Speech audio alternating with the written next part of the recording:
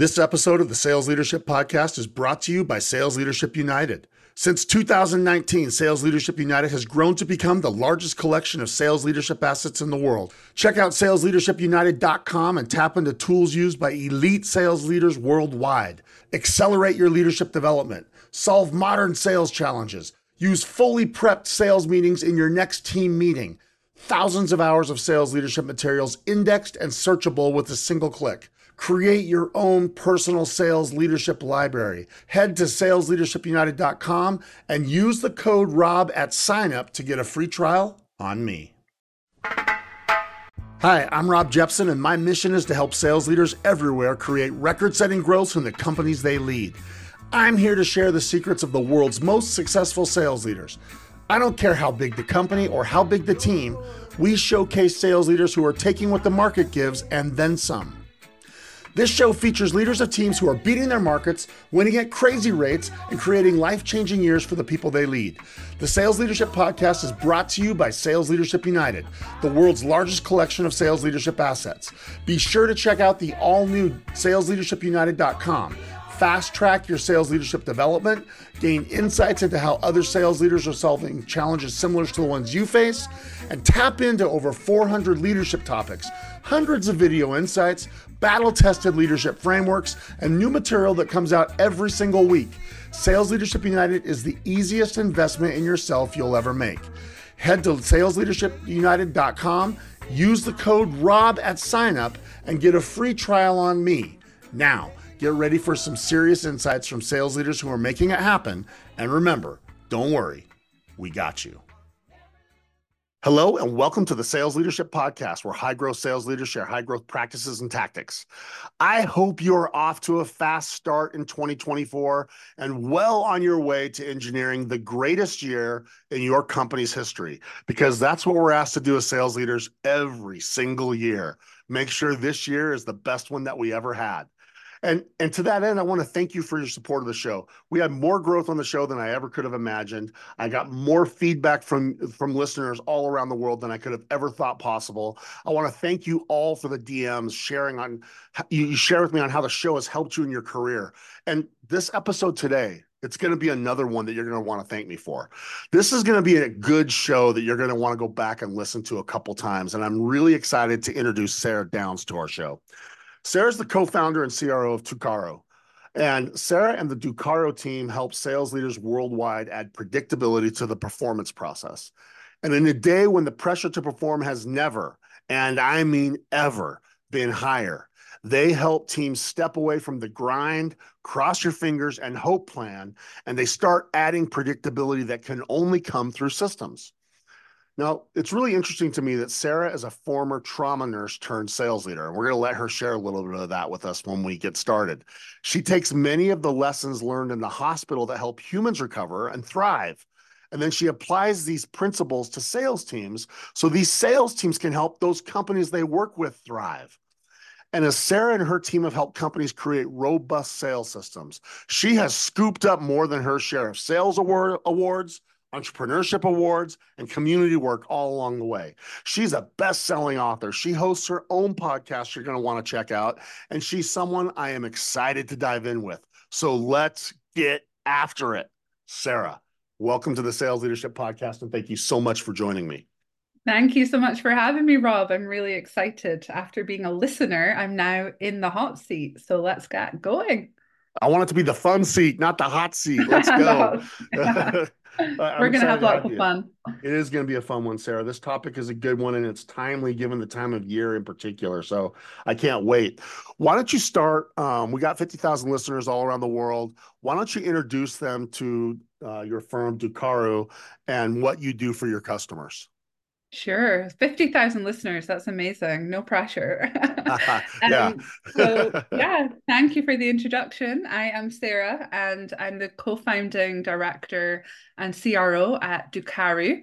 We're based in Aberdeen in Scotland, so somewhere that many of you probably have never visited, but if you ever in the area, do shout. And we work internationally supporting B2B growth-minded businesses with the sales function. And we're really using a lot of data-driven insight to provide more predictable revenue and effectiveness and success of the sales team and the sales function. And you're working with some really cool companies, and I'm a fan of what you guys do. And I'm excited to bring a very specific angle to the table today for leaders. So thank you. Like I said, I'm a fan of what you do, and I hope our listeners go give you a look and see what your firm's all about. Now, you are probably not probably. I am the only host of this show for 5 years, and I can say with confidence, you are the only guest I've had on that used to be a trauma nurse before you became a sales leader. So I want to learn a little bit, like high level, about your journey to sales. How'd you get to sales, and ultimately how'd that lead you to starting where you are now? Yeah, sure. So, yeah, no, I'm surprised. I'm not surprised you've not had any other trauma nurses. Have you had any other nurses? None, None? none. Okay, Yeah, first. none. That's I've had exciting. people that were theater actors and actresses and singers and musicians. I've had a lot, but never a nurse or especially a trauma nurse. Yeah. So I did not wake up one day and decide I don't want to go to the hospital today. Let's move into sales, as I'm sure you can imagine. Okay. It has been a journey, and I'm sure that many people working in the sales profession ended up there and maybe didn't leave school and decide I want to go into sales. If you had told me when I was still a nurse that I'd ever work in sales, Rob, I would have run a mile. That was just not going to happen. I had the same negative view of sales and salespeople as most of probably the general public do, especially here in the UK. So it really was a journey. What happened was I'd worked in the trauma unit for almost 5 years. And before that, I was in elderly care and I was diagnosed with epilepsy. I Wow. pretty much out of the blue, just after I got married. And no, it's not my husband's fault. He didn't drive me to seizures. But I started having seizures and was diagnosed with epilepsy. So I had to leave nursing. It wasn't a choice at the time. I had to leave and I could have gone back once I was 2 years seizure free. And I thought I would go and get a job. And as soon as I could go back to nursing, I'd go back to nursing. And that's where I'd be for the rest of my days. But what happened in the middle really threw my career in a complete different direction. So I started with a small business. There was only about 35 employees. And I was really fortunate that the director I was working under had been a former Commonwealth gymnast. So she Wow. too had made quite a career transition. And she understood that I had all these transferable skills that I was at the time completely unaware of, and that she needed to find a way to pull those out, but also help me understand where I would fit in. So I spent the first part of working in that business literally just going around every department. So I spent, a few weeks in finance and then operations, health and safety, quality, marketing, events. And I still remember the Monday that I was due to start in the sales team, and I was dreading it. Why? Just fear, that Yeah. internal fear that you can experience. And that morning, I remember I didn't even have a coffee. Like I felt physically sick, like I'm about to go into the sales team. I was Let's terrified, go. which is crazy considering I'd been in a trauma unit for so long, Yeah. right? I was scared Yeah. of a sales team. But I remember the first couple of days included my first sales meeting, and the managing director of the company was very old school. The more I shout at everyone, the more they're going to perform, and I'm just going to, yell at them and slam doors and slam my fist on the table. So that didn't really entice me in either. So by day three, I was like, this is not for me. And then what changed it is I went to a sales meeting with the other director that was the former Commonwealth gymnast. And I just observed.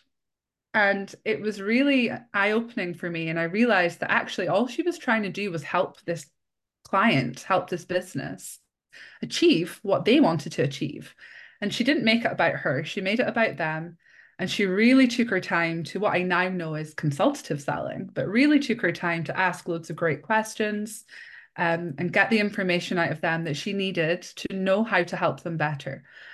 And I remember being in the car with her on the way back to the office, going, I think I can do this. I actually think that if I take a little bit of what I've experienced in nursing and put it into sales, that I could do this. And she said, I know you could do it, Sarah. You just need to make that become a reality. And it really just went from there. So I was in that business for 3 years almost in sales, and I ended up performing very well, doing it my way, not the way the business had been doing it before. And I mapped the sales process to the nursing process and Wow. drew all the parallels that really just to help myself initially. And then all the guys in the team were like, hey, what are you doing differently that we're not understanding? Show us some of this nursing intel that you have. And we all ended up taking a little bit of that with us.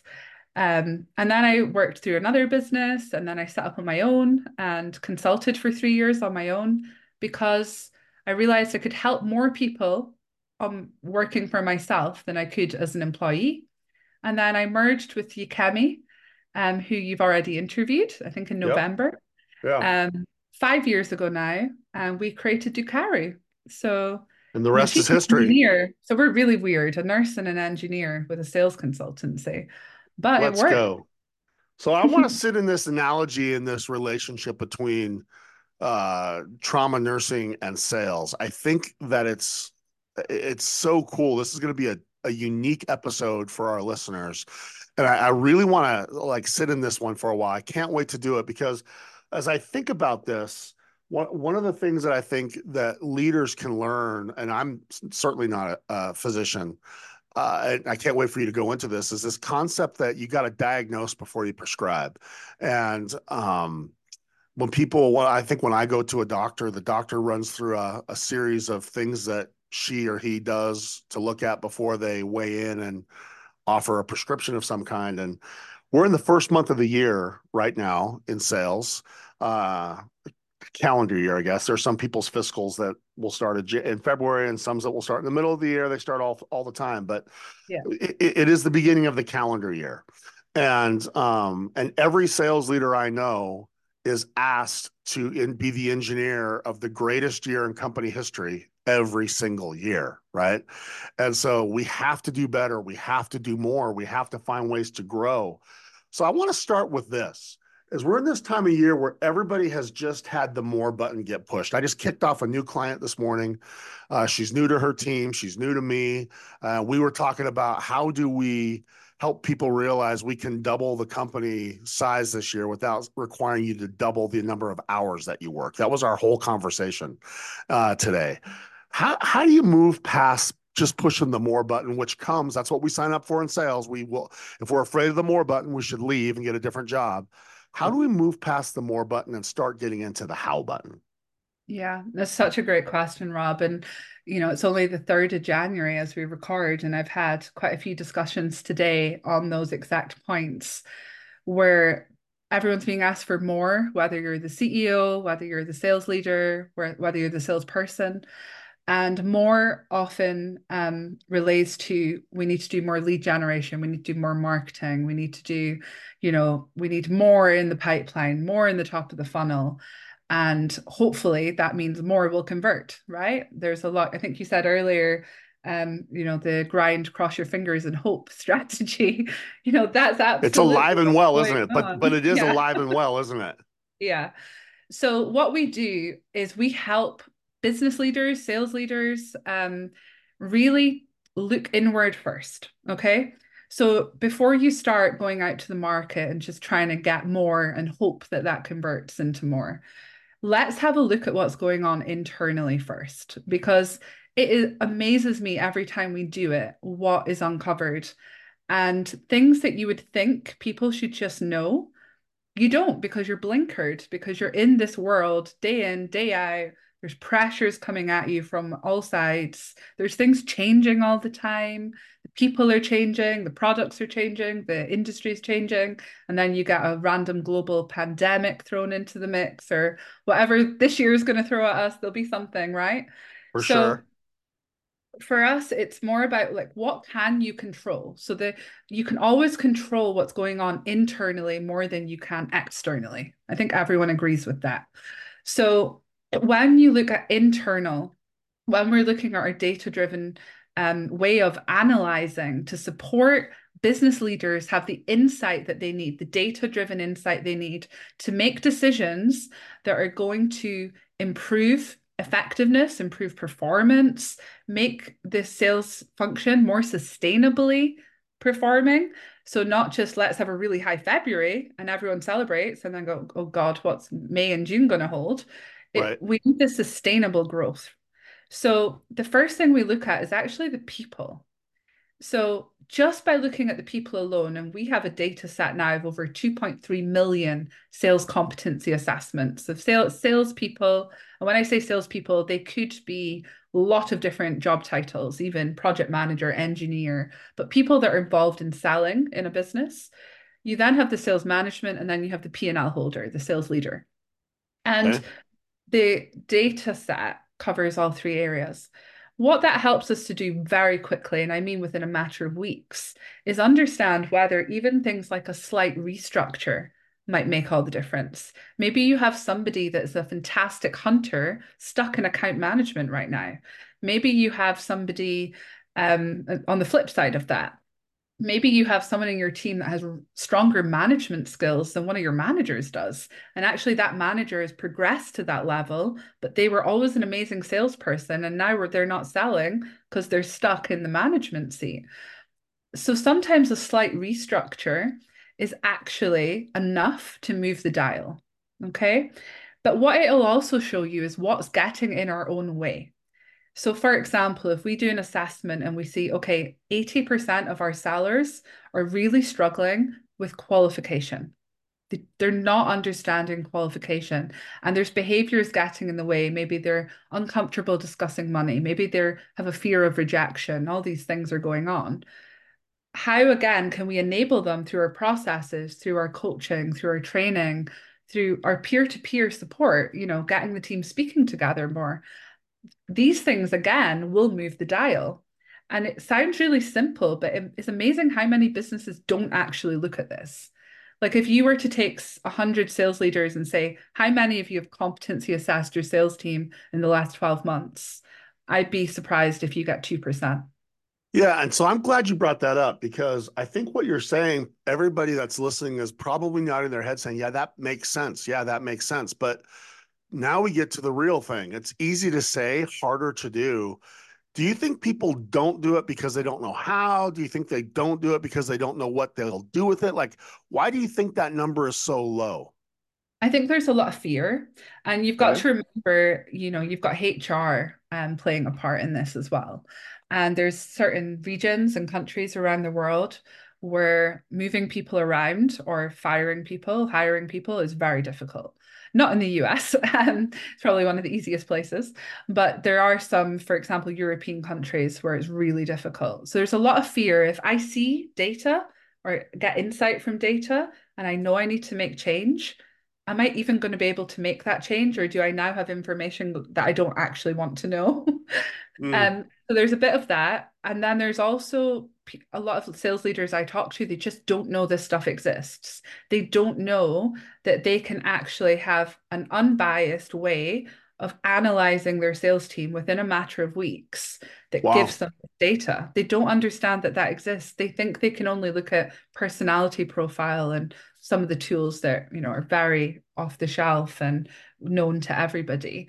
They just don't know. So if you don't know, you don't know, right? So if it feels like, oh, I'm going to have to observe people for a year to have this data, or I'm going Yeah. to have to pay a really expensive consultant to come in and live in my business for Because I got to 6 sell now, right now. I can't yeah, wait till May, to what your change. point you said earlier. Yeah. You really want to do, for example, we're in January. So you want to do something in January that you can be reporting to board by February, right? And saying, this is what I need to do, and this is the outcome, this is the ROI. Of us making these changes and having data-driven insight to back that up, because you're also going to be talking to a lot of people like CFOs, CEOs, boards that don't understand sales in the way the sales leader does either. So I think a lot of it is just they don't know what they don't know, Rob. So I really like how you kicked this off and you said the first thing we should do is look inward first. Yeah. I really like that. I'm coming back. I'm sitting in this for a second because look inward first is a really interesting That's you can turn that into systems. And you'd mentioned the first one of the first places when you're looking inward is let's look at people. So if you were to say, hey, the theme of this call is going to be not just diagnosing, but looking inward first, because we can diagnose inward, we can diagnose Yeah. outward. This idea of looking inward, you said something, I loved how eloquently you said it. It's the internal things are the things we can have the most impact with. And so if we got 50,000 people saying, yeah, I want to make sure I'm looking inward, I would imagine there's more to it than just looking, because like some things are easy, like what were sales last year or what were our calls last year or whatever. And then we just, again, say, just do more. For a bunch of leaders that are listening to this saying, how do you be elite at looking inward first? Is there like a few things you'd say, here are some things you might want to do if you want to look inward in a way that's meaningful? I would say always start with the people because the people will tell you what you need to know about the systems and the processes and the resilience of that business as well. A lot of people will jump to strategy first and they forget that you can only build a strategy that can actually be implemented. So what happens often is in December, everyone jumps to, right, we need to build strategy for, this year, 2024. And then they'll start implementing strategy and then realize by April, May that this isn't actually working. And then they don't understand why.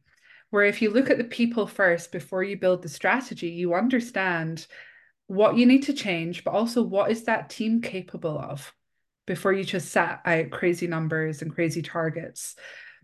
And it stops you needing to rely on some of those metrics that you just spoke about, like number of calls, number of meetings. It's actually how do we make those calls, those meetings more effective? So if a salesperson's doing 50 calls a day, but they're really struggling to qualify, what's happening is they'll be converting into step two of the process. And then it might not disqualify till step three, but actually it should have disqualified in step one, just to give an example. So let's either move that person away and put them where they're really strong at, or let's hone in and give them that development and enable the sales process in a way that they can't leak, that through into our pipeline before it's ready to be there. So I would say start with the people first. Don't start with strategy first. Business strategy is always going to be there, but before you start setting your actual sales strategy, really understand your people because that will tell you where you need to be aware of some of I guess, the hurdles you're going to come across if you don't make the changes that need to be made.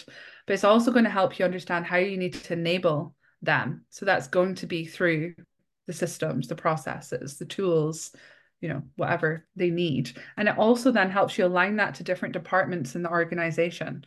So, for example, you might not need more leads.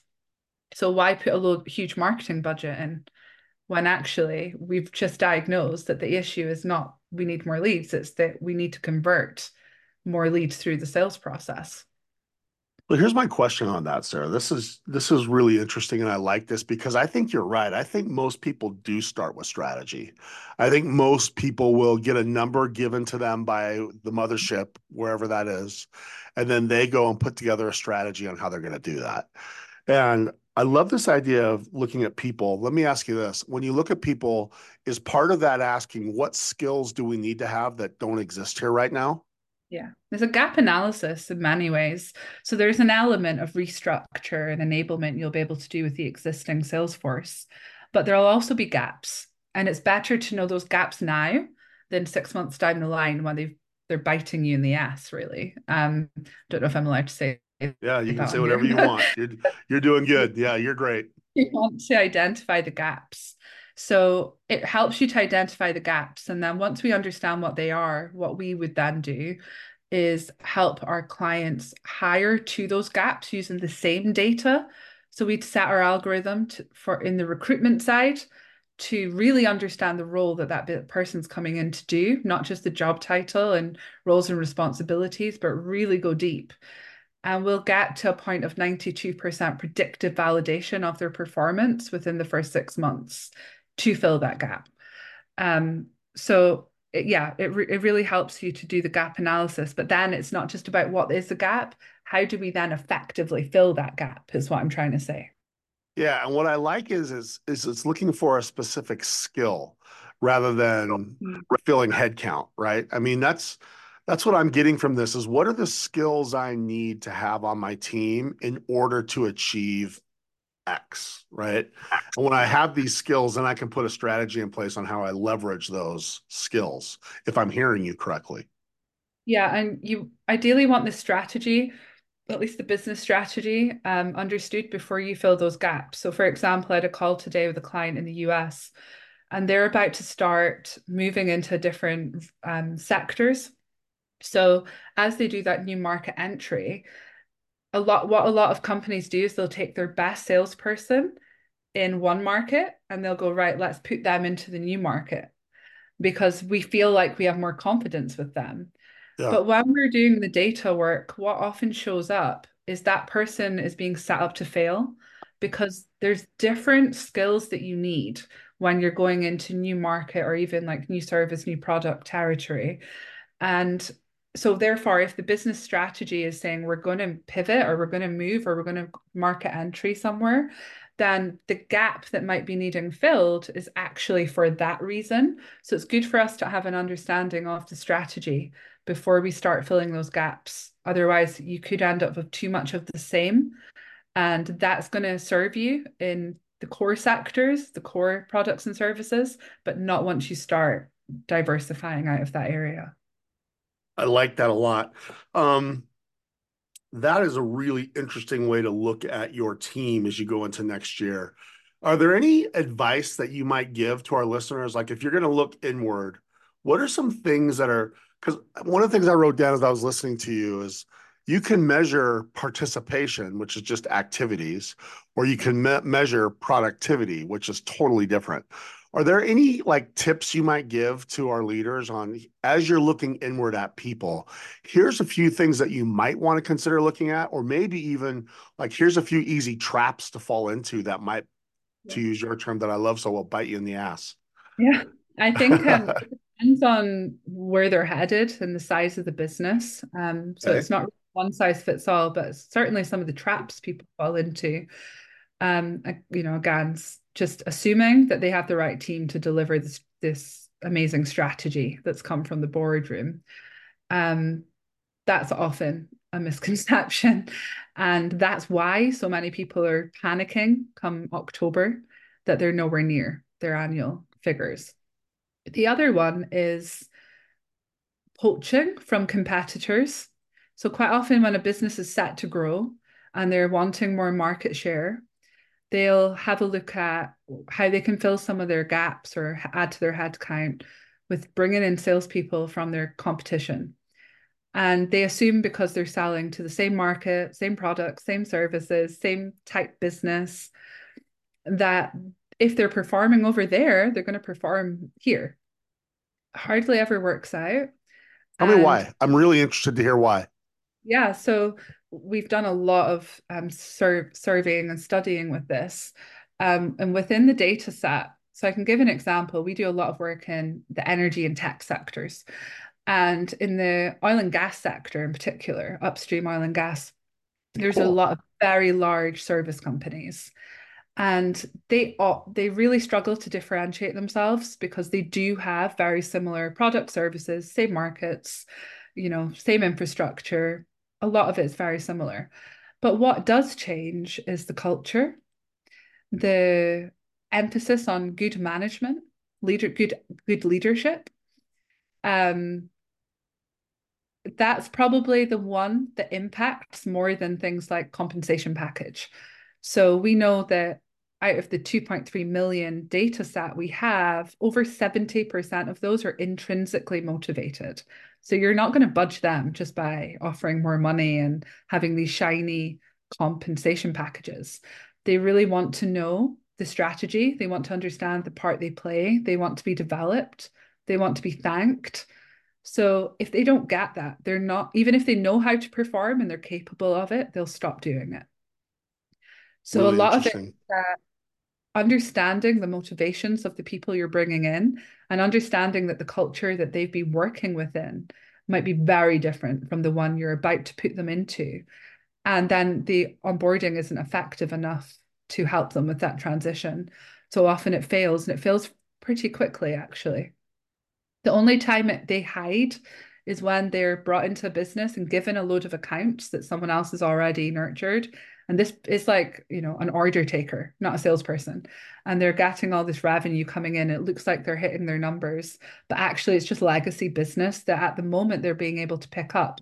When that business, and oil and gas is a great example, when they had a huge downturn, 2014, 2017, this happened a lot where all that legacy business stopped, and you can really start to see who can actually sell versus who's just the order taker. So I want to stay in this topic for a minute. This was awesome. Thank you for those traps. I have fallen victim of those traps, some of those before. In fact, I have a funny story. My CEO of a company that I was the VP of sales for long time ago, we venture backed. He was known as kind of a crazy guy, this founder.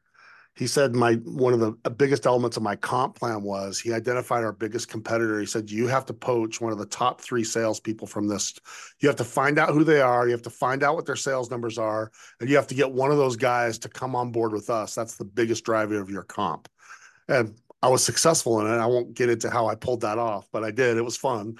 And he was only marginally okay when we got him. It was interesting that you say that. I Yeah. got a big bonus for my CEO for getting him though, so that was good. Yeah. A lot of it comes down to the level of management or the management structure, because there's different types of good salespeople. Like, people always ask us the question, because of all the data we have, what makes a great salesperson?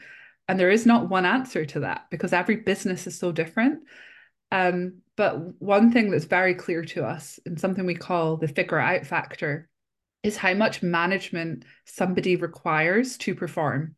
So some people work really well in a sales office with a sales manager on them every day, and other people would be completely disruptive in that world. And they are better to say, we want to build our business in Dubai, off you go, see you later.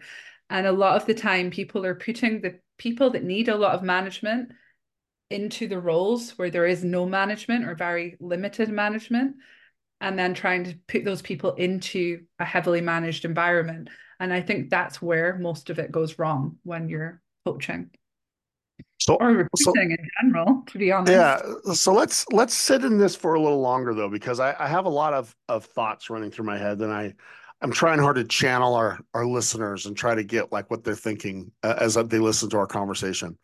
So I think that probably if you're doing this diagnosis stuff that we're talking about and we're looking inward, we want to find root causes of things. We don't want to just stop at symptoms. I'm going to imagine is the case.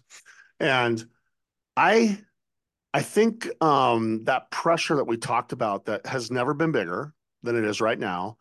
I think that this immediateness of I got to sell now sometimes will have people looking at symptoms rather than root cause.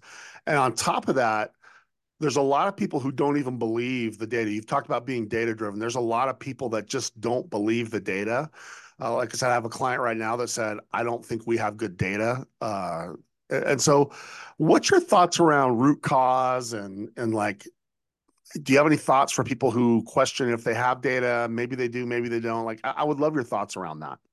So instead of looking inward in our own business, if you don't mind, I'll use a bit of an analogy and a story of Let's if you go. were selling into another business, and that'll hopefully Yep. put it together. So if you think about, you said it right at the start, Rob, when you go to the doctor, you don't go in and say, I have a sore head, and they go, by the way, you have migraine, and here's some migraine medication. They'll ask a lot of questions Yeah. first. So when I worked in trauma, and for those of you that don't understand what that is, it's things like car accidents, motorbike accidents, sporting injuries, offshore industry injuries, sorry, sporting injuries. There's all sorts, but lots of broken bones, lots of really nasty stuff.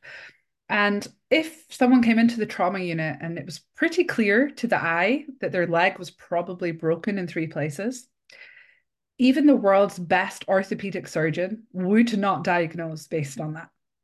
Okay. What they would do is run a series of diagnostics. So X-ray, MRI, whatever they needed to do, which would give us a diagnosis. Okay. But even at that point, they wouldn't set the treatment plan. They wouldn't say, right, get this guy to theatre, or he needs to go on antibiotics, pain meds. This is the treatment plan.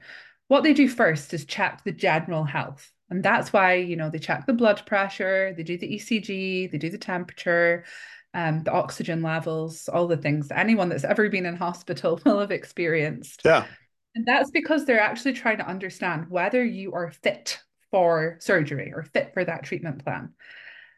And only then will they set it. But they're also very aware that once it starts, they need to monitor. So most of us have probably been on an antibiotic at some point in our lives where you take Yep. the full course and it's not worked and we need something else. Or you try a painkiller that doesn't work. So they're always monitoring the bloods, for example, to understand if that infection is being fought. If you take that same thing into sales and business, if you think of the broken leg, it's a bit like a salesperson going in, the client saying, this is my symptom, and the salesperson saying, okay, this is what you need, and this is the product, this is service, let's go. Without having any thought to, we need to dig deeper, or we actually need to check the general health of the organization first to see whether we're fit for that yet. What's the impact? What's the implication of all the other parts of that business if that happens? And it's the same when we look inward. Everyone wants to sell more stuff. I hear it every day. Yeah. Sell more stuff. I want to do more. That grind, that pressure, up the numbers, double Yep. everything, triple everything. But actually, a lot of organizations are not fit for that. They're not ready for it. And that's why it fails. Or sometimes they manage it, but everyone has gray hair by the end of the year because, or no hair. In the world I work in, there's plenty of balding middle-aged people that are Yep. probably in that situation. So what we really need to make sure we're doing is checking in on symptoms. Symptoms are important and they tell us part of the story.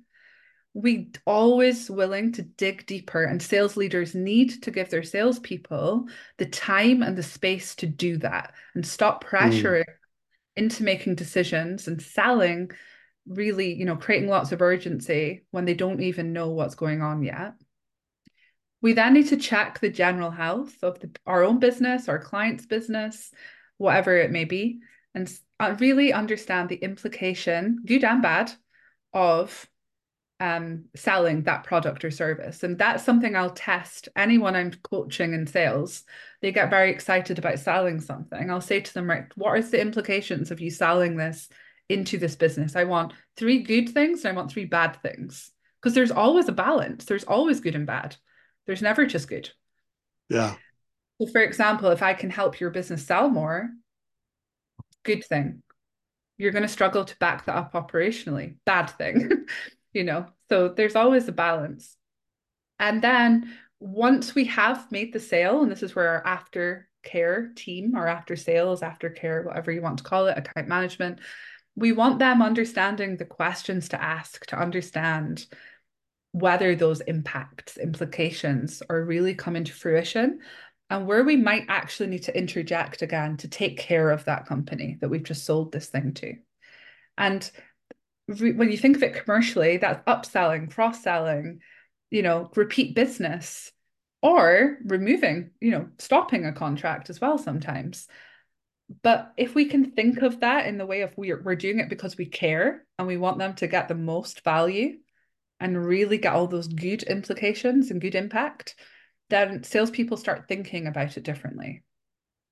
So I'm Yeah. hoping that story and analogy, and sorry, I talk a lot, but I'm hoping that Love talks it. to when we're selling to clients, when we're looking at our own business as well internally. Are we healthy? Are we fit for this grand strategy that has been given to us? Or maybe we need to push back a bit and go, actually, if we do that, here's all the negative side effects you're going to experience as an organization if you really push us to do this. So, Sarah, I can't believe it, but we have less than 10 minutes left, if you can believe that. It's gone so fast. I knew it would because I knew it would.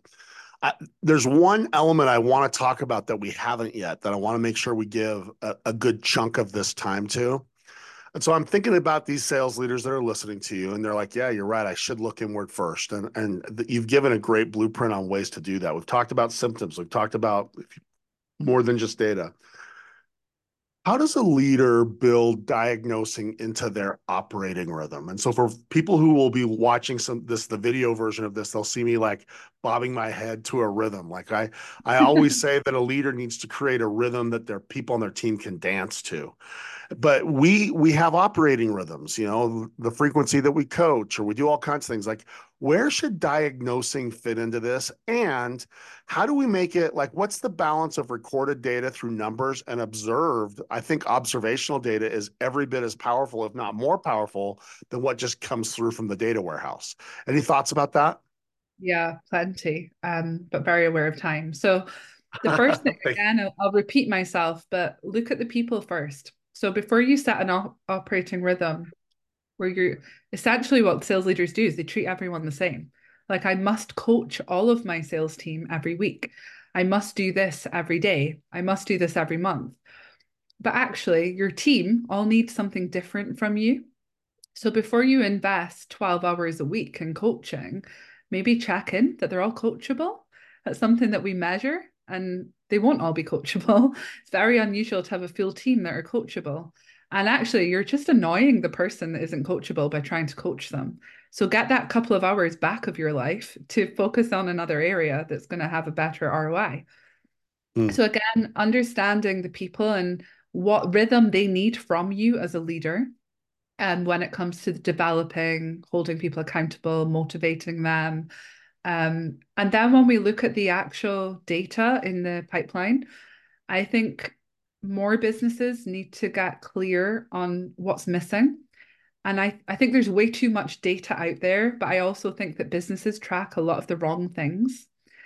The two areas that I've seen make a huge impact, and I'm hoping this is helpful, is one, breaking up the pipeline into three areas. So instead of having all of your stages in one pipeline, have three pipelines, one focused on prospecting, everything that happens before something is qualified enough to come into what I would call core pipeline. Okay. And then break off all things that are account growth or account management driven into a third pipeline. Three pipelines is a minimum. If you're selling various products, services, and different regions around the world, different sectors, you're probably going to need a lot more than that. But at least to start with, break it down into three. Most people I speak to have one. And it's all in different stages. They might have 10 stages or 12 Yeah. stages. Not many of them manage to condense, or if it is, it's a pretty rubbish process normally, not very enabling for the people using it. It's more of a management tool. But by breaking that down, that can help you really see through some of that data and understand the area that things are getting stuck at and focus efforts in there. The two areas, um, from a data point of view, I've seen a lot of people get a lot of impact with is one, relationship intelligence. So going back to the missing data, the contacts are often in a CRM because a salesperson put them there or a marketing team put them there. But there's loads that are missed. So you can buy relationship intelligence tools that will speak to your inbox, so your Outlook, your 365, and it will pull all the contacts, but not just the contact data, but the relationship scoring of each of those contacts.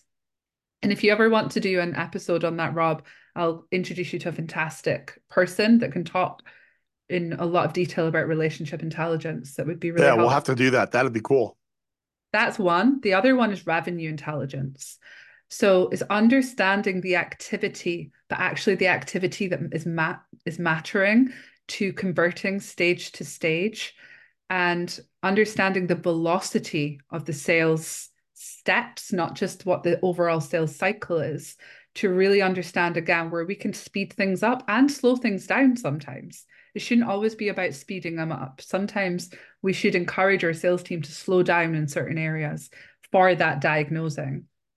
And a lot of the time, if you think velocity, you think speed. So everyone's like, we need to speed up, we need to speed up, we need to shorten the sales cycle. But by slowing down certain stages, you can shorten the overall sales cycle. So you just need to get the right balance. So I think Love that. relationship intelligence and revenue intelligence are two from my sales enablement hat on. that can help. And that really breaking down the sales pipeline into those three core areas will really help a sales leader see through the noise of that pipeline data that they're hit with every day when they open their Salesforce or anything else that they're using. Been so good, Sarah. I'm looking at my clock and I have to stop now because it's important to me that we give people a chance to learn more about you. So we're going to do two things. We're going to have you share with the group how they get more of you, how to get more of your firm, how do they get more of what you have to offer, and then we'll give you a chance to like put a bow on everything we just talked about. Your final thought, okay? So how do they get more of Sarah? How do they get more of Doqaru? How do they get more of your thinking and all the things you have to offer? How do they do that? So I'm definitely a LinkedIn girl. You're best to follow me on LinkedIn, follow the business on LinkedIn. We do a lot of personal content on our personal profiles. So definitely would ring the bell on LinkedIn to make sure you're staying on top of that. But also, I am in my own DMs. I don't use any automation. I am the person that will answer. So if anybody wants to talk to me, please send me a DM and I will get back to you, whether it's just a question or they want some clarification on something I've said today. I'm also on quite a number of other podcasts. So if you search for me on Spotify or Apple, you'll probably hear more of this stuff if you want to. Um, you said at the start, I have my own podcast, but I haven't recorded now for almost 2 years. And that was because I realized I prefer to be a guest, actually. I prefer to be a guest, but there is a podcast there called Sales Insights with Sarah, which I feel is really dated now. But to be honest, people say sales is always changing, but the fundamentals have not changed that much. So there's probably a good bit of content there that you can listen into if you want. But definitely LinkedIn, and obviously Doqaru has a website. We do quite a lot of research. You can download research reports. I've got a new kind of scorecard, kind of sales quiz coming out soon. That might be helpful if you're just trying to diagnose your own internal organization a little bit. It's free and it's accessible, and it's somewhere to get started before you go talking to consultants or people like me. So I'll share you the link with you, Rob, and you might want to put that in the show notes. We'll put those links. We'll put all those links in the show notes. And when you do get that scorecard done, tell me, and we'll put it in Sales Leadership United for the 1,000+ people that are there as well. And that'll be awesome.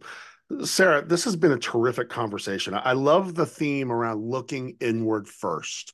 What a great thing if we had 50,000 listeners that all stopped and paused and did a little bit more of inward looking first. I can't imagine that everyone would have a better year if they did. Can you just give us like a minute or two your final thoughts? Like we've talked for about a lot of things for 45 minutes, went really fast. How would you summarize for our listeners around the world?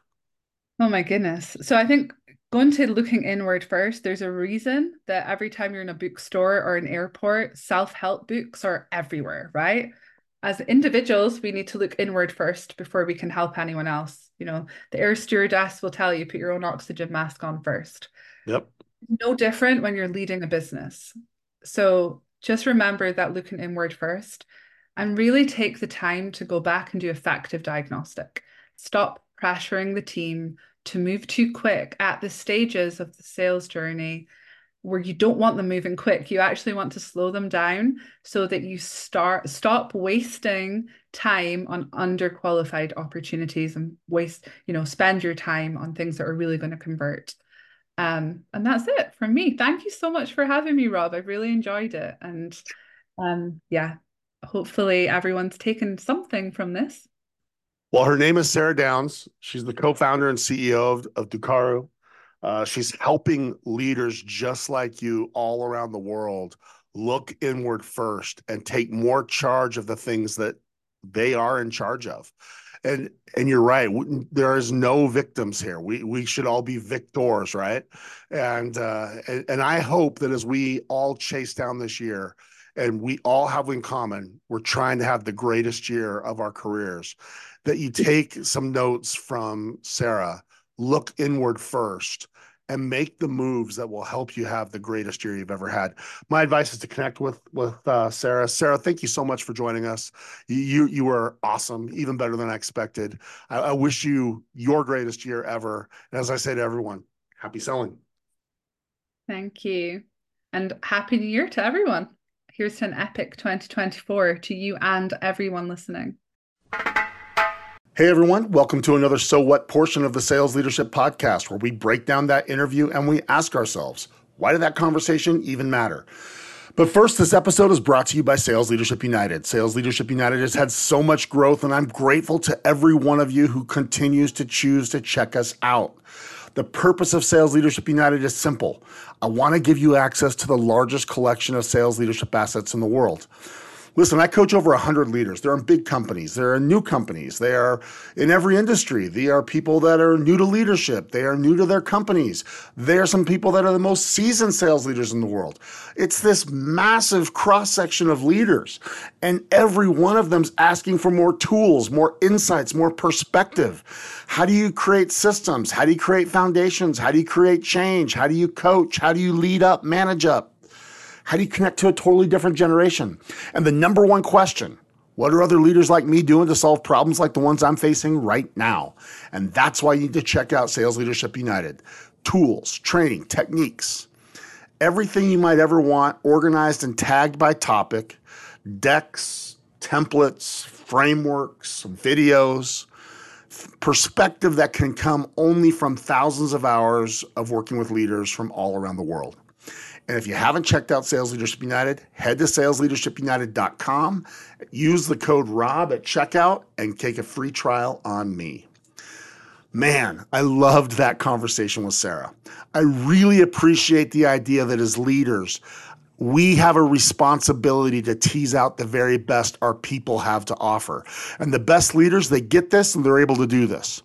I'm going to say something you've heard me say before. Elite leaders do consistently what average ones do occasionally. And one of those things at the top of the list is helping those they lead find that next gear that's inside them. And when Sarah talks about understanding that we have to transfer skills and develop skills and pull things out of those they lead that might not even be evident to the member of the team yet, then I know this is an important conversation for every leader that listens to us around the world. And I haven't stopped thinking about where she said we need to start, that every leader needs to learn to look inward first. And she could not be more correct. We are way more in control of what's happening internally than we can of what's happening externally. And if we look internally at ourselves, as well as at the individuals that comprise our teams, we can find those ways that we are getting in our own way, as Sarah so perfectly said. So let's take a chapter, let's take a note from this, and let's make sure that we make tomorrow better than today. Let's make sure we start with people. People first, people always. Because as leaders, we are in the people business. Strategy is important, but strategy without execution, that's worthless. And people, that's where execution happens. I just got done having lunch today with an exec I'm going to put on the show soon. I hope to have him live on the show in the next few weeks. I'll prioritize getting alive as fast as I can.